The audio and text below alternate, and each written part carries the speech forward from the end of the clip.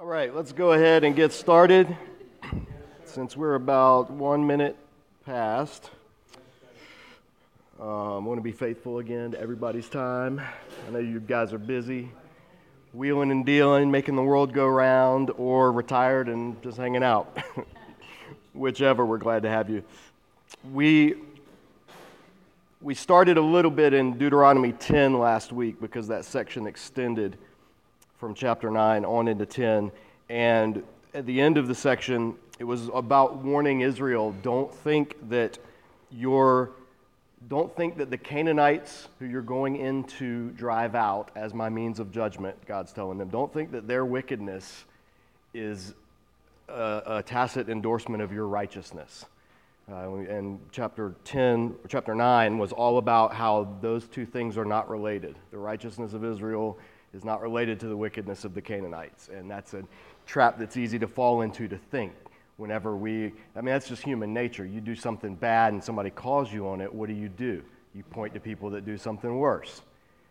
Every kid's done that since they were little, and we continue to do that. Politicians do that. You call out the Democrats for something and they'll point to the Republicans that did it. You call out the Republicans, they'll point to the Democrats. Well, at least we aren't so-and-so.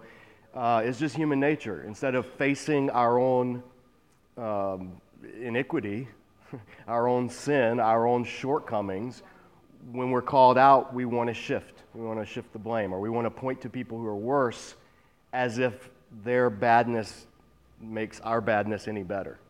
And so that's something that God doesn't tolerate from individuals, and He doesn't tolerate it from nations, especially His covenant nation. Take note of it. Just watch when you're reading the paper, when you're perusing social media and seeing articles on things, when you're listening to people, leaders, politicians, whoever, when you're listening to them speak. Take note of how often you see this. You'll be amazed every time something's pointed out negative about something. Yeah, at least you're not as bad as me. Yeah, so it's a trait that permeates all of humanity. It's nothing new, but it is something that God wants Israel, He put on record for them to know specifically they're not to do that. That they are to face, He'll later say through the prophets, judgment begins at the house of the Lord. And that's, one of the things that we as believers can take away from the history of Israel. Remember, the history of Israel is written in part to give us a lesson on how God relates to His people under that covenant, so that we can see how He wants to relate to His people under our covenant, because He doesn't change. The covenant conditions change, the geography changes, the external rituals change, but the God who gave all that doesn't change. And so when he calls us on something, He wants us to just squarely take it and be like, okay, yes, I received that discipline and I need to repent of that. Even if everybody else is doing stuff so much worse, I need to get my house in order. I need to take the plank out of my eye so that then I can help my brother take the speck out of his. As Jesus picked up on all these kind of themes when He preached on His earthly ministry as well. So God tells them that, makes sure that they remember, gives them a lesson from the past, in other words, how they almost completely blew it when it came to the covenant. And He's talking to the people whose parents were the ones who did it. And then in verse 6, there's a little rooting it back into geography and into chronology. There's a little aside. It's parenthetical. If you have an NIV, they actually put it in parentheses. But it gives a little record of, again, just so the people, this is a long speech Moses is giving. It's spanning chapters. So there's a little editorial addition, whether it was by Moses or someone later, is kind of anchoring it back into the journeys that Israel was taking from Exodus to Numbers. And so it says, verse 6, the Israelites traveled from the wells of the Jachanites to Mosera. There Aaron died and was buried, and Eleazar his son succeeded him as priest. From there they traveled to Gudgodah and on to Jotbathah, a land with streams of water. At that time the Lord set apart the tribe of Levi to carry the ark of the covenant of the Lord, to stand before the Lord to minister and to pronounce blessings in His name, as they still do today. That is why the Levites have no share or inheritance among their brothers. The Lord is their inheritance, as the Lord your God told them. This was recapping basically what we read last year, Numbers chapter 3. And it's just saying, remember, this is why. So you're wondering, why don't the Levites have any land like the rest of the tribes? Why don't they get an inheritance? Well, because God is their inheritance, and they minister in the tabernacle and in the cities where they're appointed to be custodians of the law, teachers of the law, and preservers of the system of Israelite worship. So now Moses jumps back into what was going on at that time. He says, "Now I stayed on the mountain 40 days and nights as I did the first time, and the Lord listened to me this time also. It was not his will to destroy you." This is Exodus 32:33. God promised, he said, "I'll destroy all this people and start over with you, Moses." And Moses begged and pleaded and fasted on behalf of the people, and God actually, we saw last week, relented. He allowed himself once again to be talked down from what he had expressed that he would do. And so, verse 11, "Go, the Lord said to me, and lead the people on their way, so that they may enter and possess the land that I swore to their fathers to give them." So in other words, the covenant almost was lost. The people were almost destroyed. Moses interceded. It wasn't their righteousness. It was his intercession. And God said, "Okay, you get one do-over, and I'm going to give it to you." So he reinstated the covenant, new tablets inscribed by his finger, all that stuff. And he said, "Go and you can go possess the land. The plan will continue on. You have one major strike. I'm going to give you that one, but I'm not going to completely negate it." So it's not one and done. They get a chance based on repentance. They get grace extended to them. So now that's kind of bringing him up to Moses, who's speaking to this generation.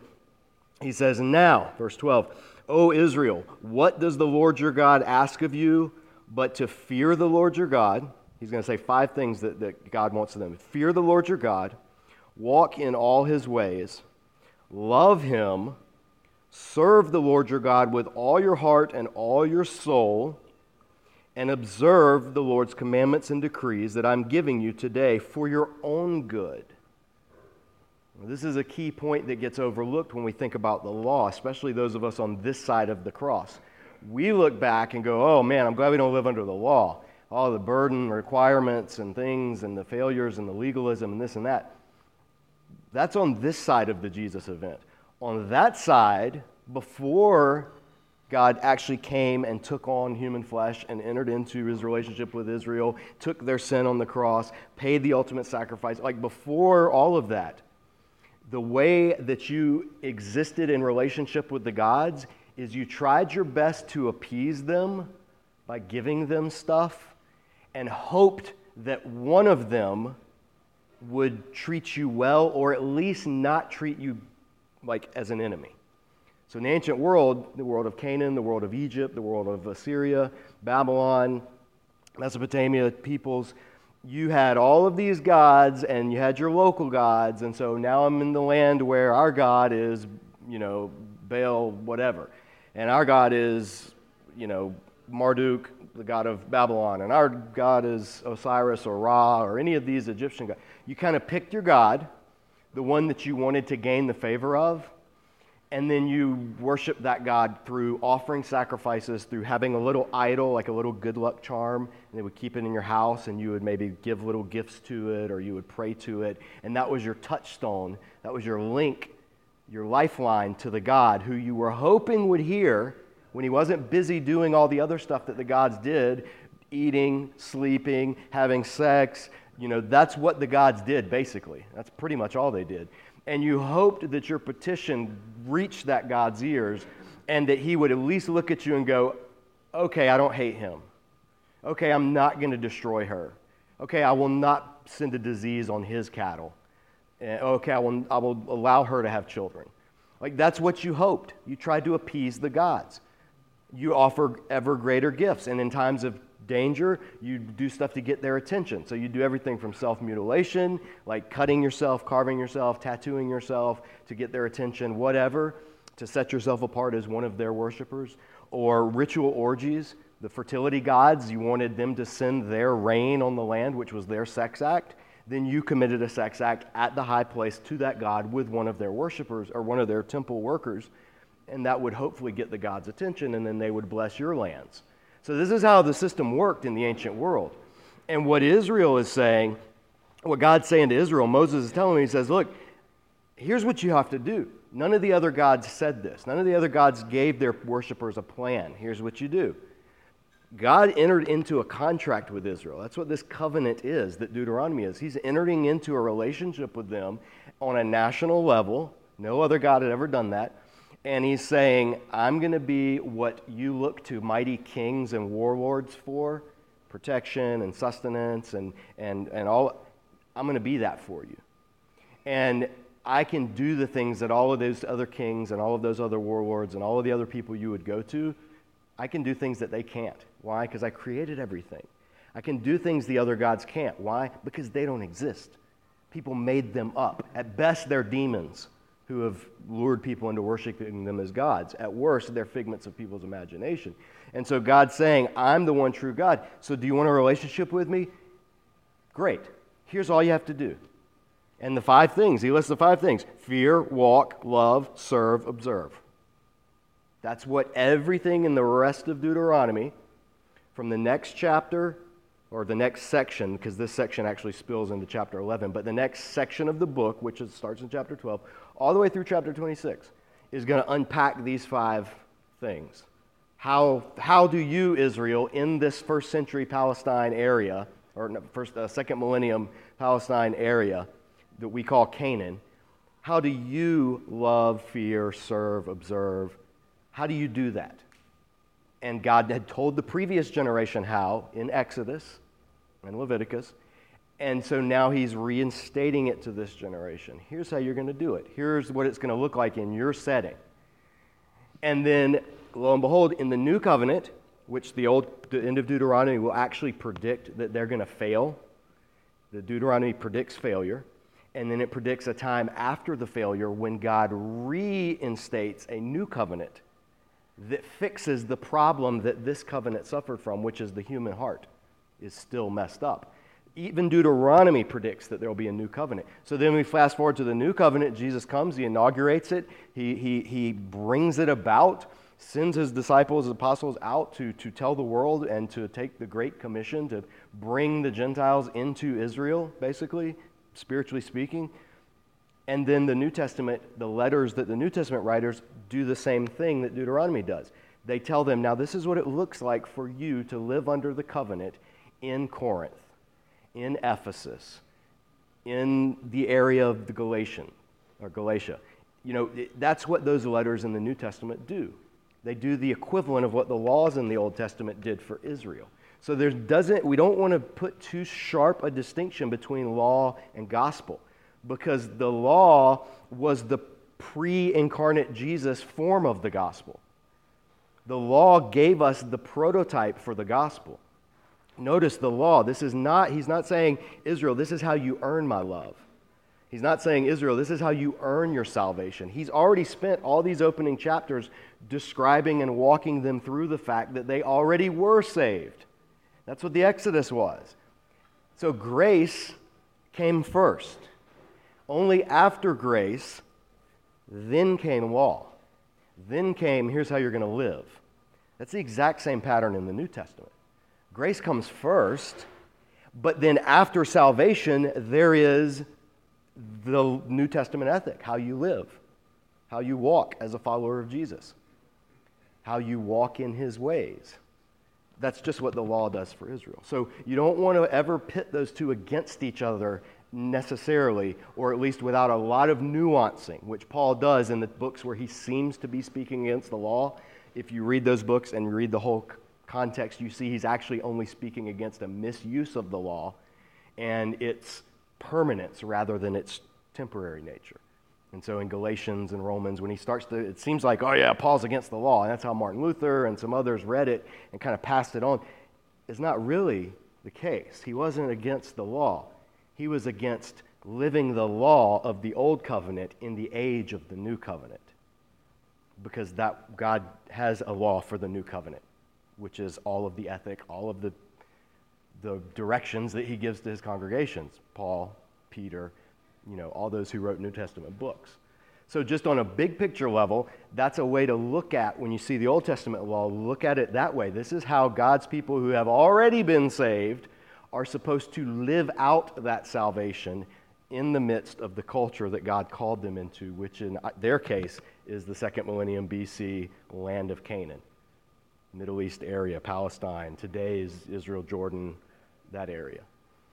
So that's what God's doing, and that's what he's going to unpack in the coming week or so. And he says, verse 14, "To the Lord your God belong the heavens, even the highest of heavens, the earth and everything in it." So this is showing God's transcendence. He's saying God's, and that first word, heavens, it's the whole phrase. There's no difference between the word heaven and the word sky in Hebrew. It's the same word. It's just Shemayim. So he's saying God's the God of the Shemayim, which is like what we would call the sky, and the Shemayim, like the heaven of heavens, the sky of skies, which what we would think of, we would call that the cosmos, or the place outside of this, just where God dwells, or what's above the sky. So it's a superlative way of saying, God's the God of up there and even beyond what's up there.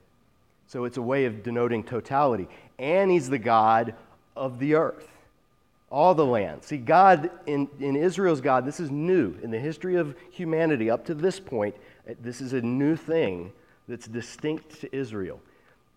They believed that there was one God over everything. All the other peoples around them believed that there were territorial gods, and those gods fought against each other. And when they fought, the armies of the people who worshiped them went to war. That was viewed as the gods of Egypt are fighting the gods of Assyria. And if Egypt beats Assyria, that means the Egyptian gods beat the Assyrian gods, and they have the power in this area. Go back to Assyria and worship your gods there. In Egypt, our gods rule. They were like mob bosses of local areas. There's a strong man here and a strong man there, and while you're here, you better obey this guy. But when you get into this territory, you better obey this guy, and if they ever go to war, the stronger one wins. That's how the ancients viewed the deity. And so Israel, what a new contribution in the history of mankind that they're bringing to the table for the first time is there's a God who's over all of it. No matter how high you go there or how low you go down here, east to west, north to south, there's only one God. Now, we take this for granted because we're post-Enlightenment where we think polytheism is, primitive and barbaric.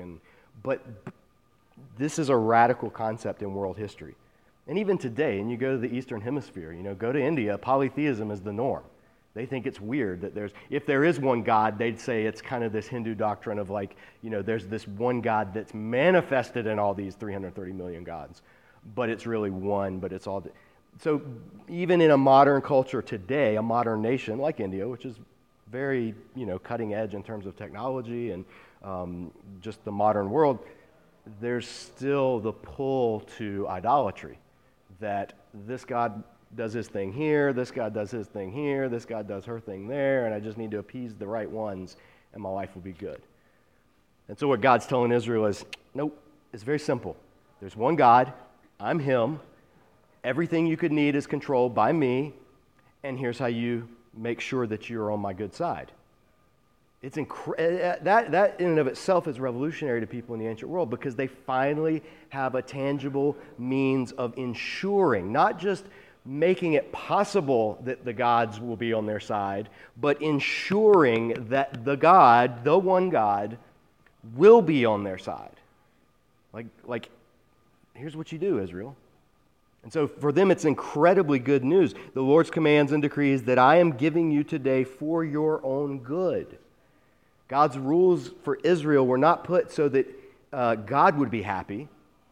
They were put so that Israel would live the way God had wanted them to live, because that would be the way that was good for them. It's been done to death in sermons, but like the illustration is when your kid says, "I want to have ice cream every meal." You're like, "No, you can't." "Well, I want it." "No, you can't." "Well, then let me have candy for breakfast." And no. Your kid is hearing no, and they're thinking, well, you just don't want me to have fun, or you just don't want to give me what I want, or you just want to be the boss. That's what kids hear because their minds aren't developed and they can't see the bigger picture. The parent, the good parent at least, knows, no, the reason is because what you're asking for is destructive to you. And even though you don't see how it can be destructive to you, I do. So I'm not giving it to you. I'm refusing it to you. That's what God still does today. So when we think like, well, why can't I do what I want with my body? Why can't I enter into sexual relationships with who I want, when I want? Why can't I love how I want to love? I was made to give my love to lots of people. Why should I be tied down with just one person and this? And God is the parent who's saying, no, it's destructive to you. What I'm telling you is for your good. You may not see it, and even today, people with all kinds of, anytime God puts a limit, they can't see it. They don't understand. Why is it a bad thing? But God, from his perspective, is like, because I made you, and I made it, and I made whatever the it is. I'm using sex as an example because we're just a sexual culture. But anything that we're wanting that God says no, it's for our good. And that's the thing. Once that gets lost, once you forget, all the way back to the garden, all the way back to Genesis 3. What did Eve do? She believed the lie of the serpent, the insinuation that God was trying to hold back something good for her. And so she took that good thing for herself. It turned out that was the worst thing. That's how it's been ever since. That's where faith comes in, that we have to trust the character of the God who says no, even when we don't see why he's saying no. And Israel was going to have to learn to do that. But if they did, if they just trusted that his no meant no, and it was for their good, then God would take care of everything that they wanted anyway. And so that's the warning. So he says, verse 16, he uses a metaphor here, circumcise your hearts. Literally, cut off the foreskin of your hearts, is what the Hebrew says. And it's using the image going all the way back to Abraham, that for Abraham's offspring, the ones who God made this promise to, all those who walk in the faith of Abraham, the mark of that covenant was circumcision. And circumcision was to symbolize this continuation of this relationship through the seed of Abraham, and it was kind of the mark of his people, literally in the flesh of every male who would then perpetuate that seed. And it was on the thing that the seed actually comes out of, if you want to get not too graphic. But all of that imagery of circumcision and God saying, okay, so that thing, that outward expression, do that to your inner self. Do that to your heart. And again, we've said in Hebrew, heart means your heart, your mind, your inner person. It doesn't just mean the part of you that's emotional. It means your rational self, your will, your mind. We would say mind and heart and make them two separate things. But in Hebrew, it's one thing. So it's basically like, hey, do that circumcision thing that you all pride yourself on as showing that you're Abraham's offspring, but do it inwardly as well. Do it inwardly. And Jesus would criticize the Jewish leaders in his day because they were doing the external, but their hearts were still uncircumcised, so to speak. And so he's telling them, do that. Circumcise your hearts, therefore, and do not be stiff-necked any longer. We talked about stiff-necked. It means like an animal. When it stiffens its neck, you want to lead it this way. There's water over here. There's food over here. There's oats over here. There's whatever. And it just wants to be stiff and sit there and stay on the nibbling on the shrubs of the dirt that it's at. And God's saying, don't be like that. Don't be like a stubborn animal. So circumcise your hearts. Don't be like a stubborn animal. Verse 17, for the Lord your God is God of gods and Lord of lords. So he's God of all the gods, that's a supernatural term, and he's Lord of all the lords, that's a human term. He's it. So there's nothing else you have to fear. The great God and mighty, awesome, who shows no partiality, literally the Hebrew is who lifts no faces, which is kind of how before rendering a judgment you want to look at the person, and if it's somebody you know, then the judge might give them a more lenient sentence or vice versa. And the figure of speech comes from that. And he's saying, no, God doesn't do that. God is no respecter of persons. He's impartial. He treats everyone with justice and fairness and accepts no bribes. He defends the cause of the fatherless and the widow and loves the immigrant or alien, giving him food and clothing. And you are to love those who are immigrants or aliens, for you yourselves were aliens in Egypt. That term ger in Hebrew, alien, immigrant, we don't have it. It just means somebody who's in the country, who was not from there and doesn't have the full rights of the people that are. So that would all of that would be covered under this concept. And so God's saying, you're going to go into a land and there are going to be people coming and going, because where God's going to settle them is at the center of this highway in the ancient world of empires coming and going. They're going to be foreigners. Love them. Not tolerate them. Not don't deport them. Not, love them. Actually treat them the way I treat you is what God's commanding. This is his ethic that he wants. And because I'm the one who does that, giving him food and clothing. This just has so much to say in how we look at our own political situation. But however, the solution to problems of things like borders and immigrants and citizenship and all that, whatever the political solutions are, the thing that should underlie those solutions should be this attitude of love. You're free to disagree on what that love looks like in person, obviously. Tough love, send you back, make your country better, or accepting love, stay here, make our country better. Doesn't matter. Christians are free to argue on that, and you'll come to different political conclusions. But people on both sides of that debate, the driving motive, if you claim to be part of God's people, the driving motive has to be this love for the immigrant and of the God who feeds and clothes the immigrant. And then from there, do with that what you will. But that's God's ethic. And you're to love those who are aliens, for you yourselves were aliens in Egypt. So he wraps it up, verse 20. Fear the Lord your God and serve him. Cling to him. The NIV says hold fast, but it's the verb cling, dabak. It means to cleave. It's the actual word that got back in Genesis. It says, for this reason the man will leave his mother and his father and cling to or be joined to his wife. And it describes the sexual joining, the relationship, the marriage intimacy. That's the word being used. Because God always treats his relationship with Israel like a marriage. And so hold fast or cling to him, cleave to him, and take your oaths in his name. He is your praise. He is your God who performed for you those great and awesome wonders you saw with your own eyes. Your forefathers who went down to Egypt were 70 in all, and now the Lord your God has made you as numerous as the stars in the sky. A direct quote back to the Abraham promise in Genesis 15. And God's telling them, that promise that I made to your forefather, Abraham, you are in it. You are fulfilling it. And it's already partially been fulfilled because you are, and uses the figure of speech, numerous as the stars in the sky. There were 70 of you at the end of Genesis. By the beginning of Exodus, there are thousands of you, countless thousands. And so God's reminding them, I've brought you this far, I've done this for you, because I'm devoted to your forefathers. If you want this relationship with me to continue as it is, just live in it. Just walk in it. Do these things. Have a heart like mine towards the people around you. That's how you will live in the land. And the last section, he's going to spell out the promises of what that will require or what that will entail, and a little bit of the curses that will happen if they don't do it. And then chapter 12 will begin the actual recap of the law. So here's how you're going to live in the land. So that's it. We're out of time exactly. Have a great week, everybody. Next week, I will not be here, but Chris Thayer, my friend who's a local pastor, he will be here teaching, and he's awesome. So enjoy that. There's plenty of food left. There's desserts, so you guys take some if you want it. Have a great week.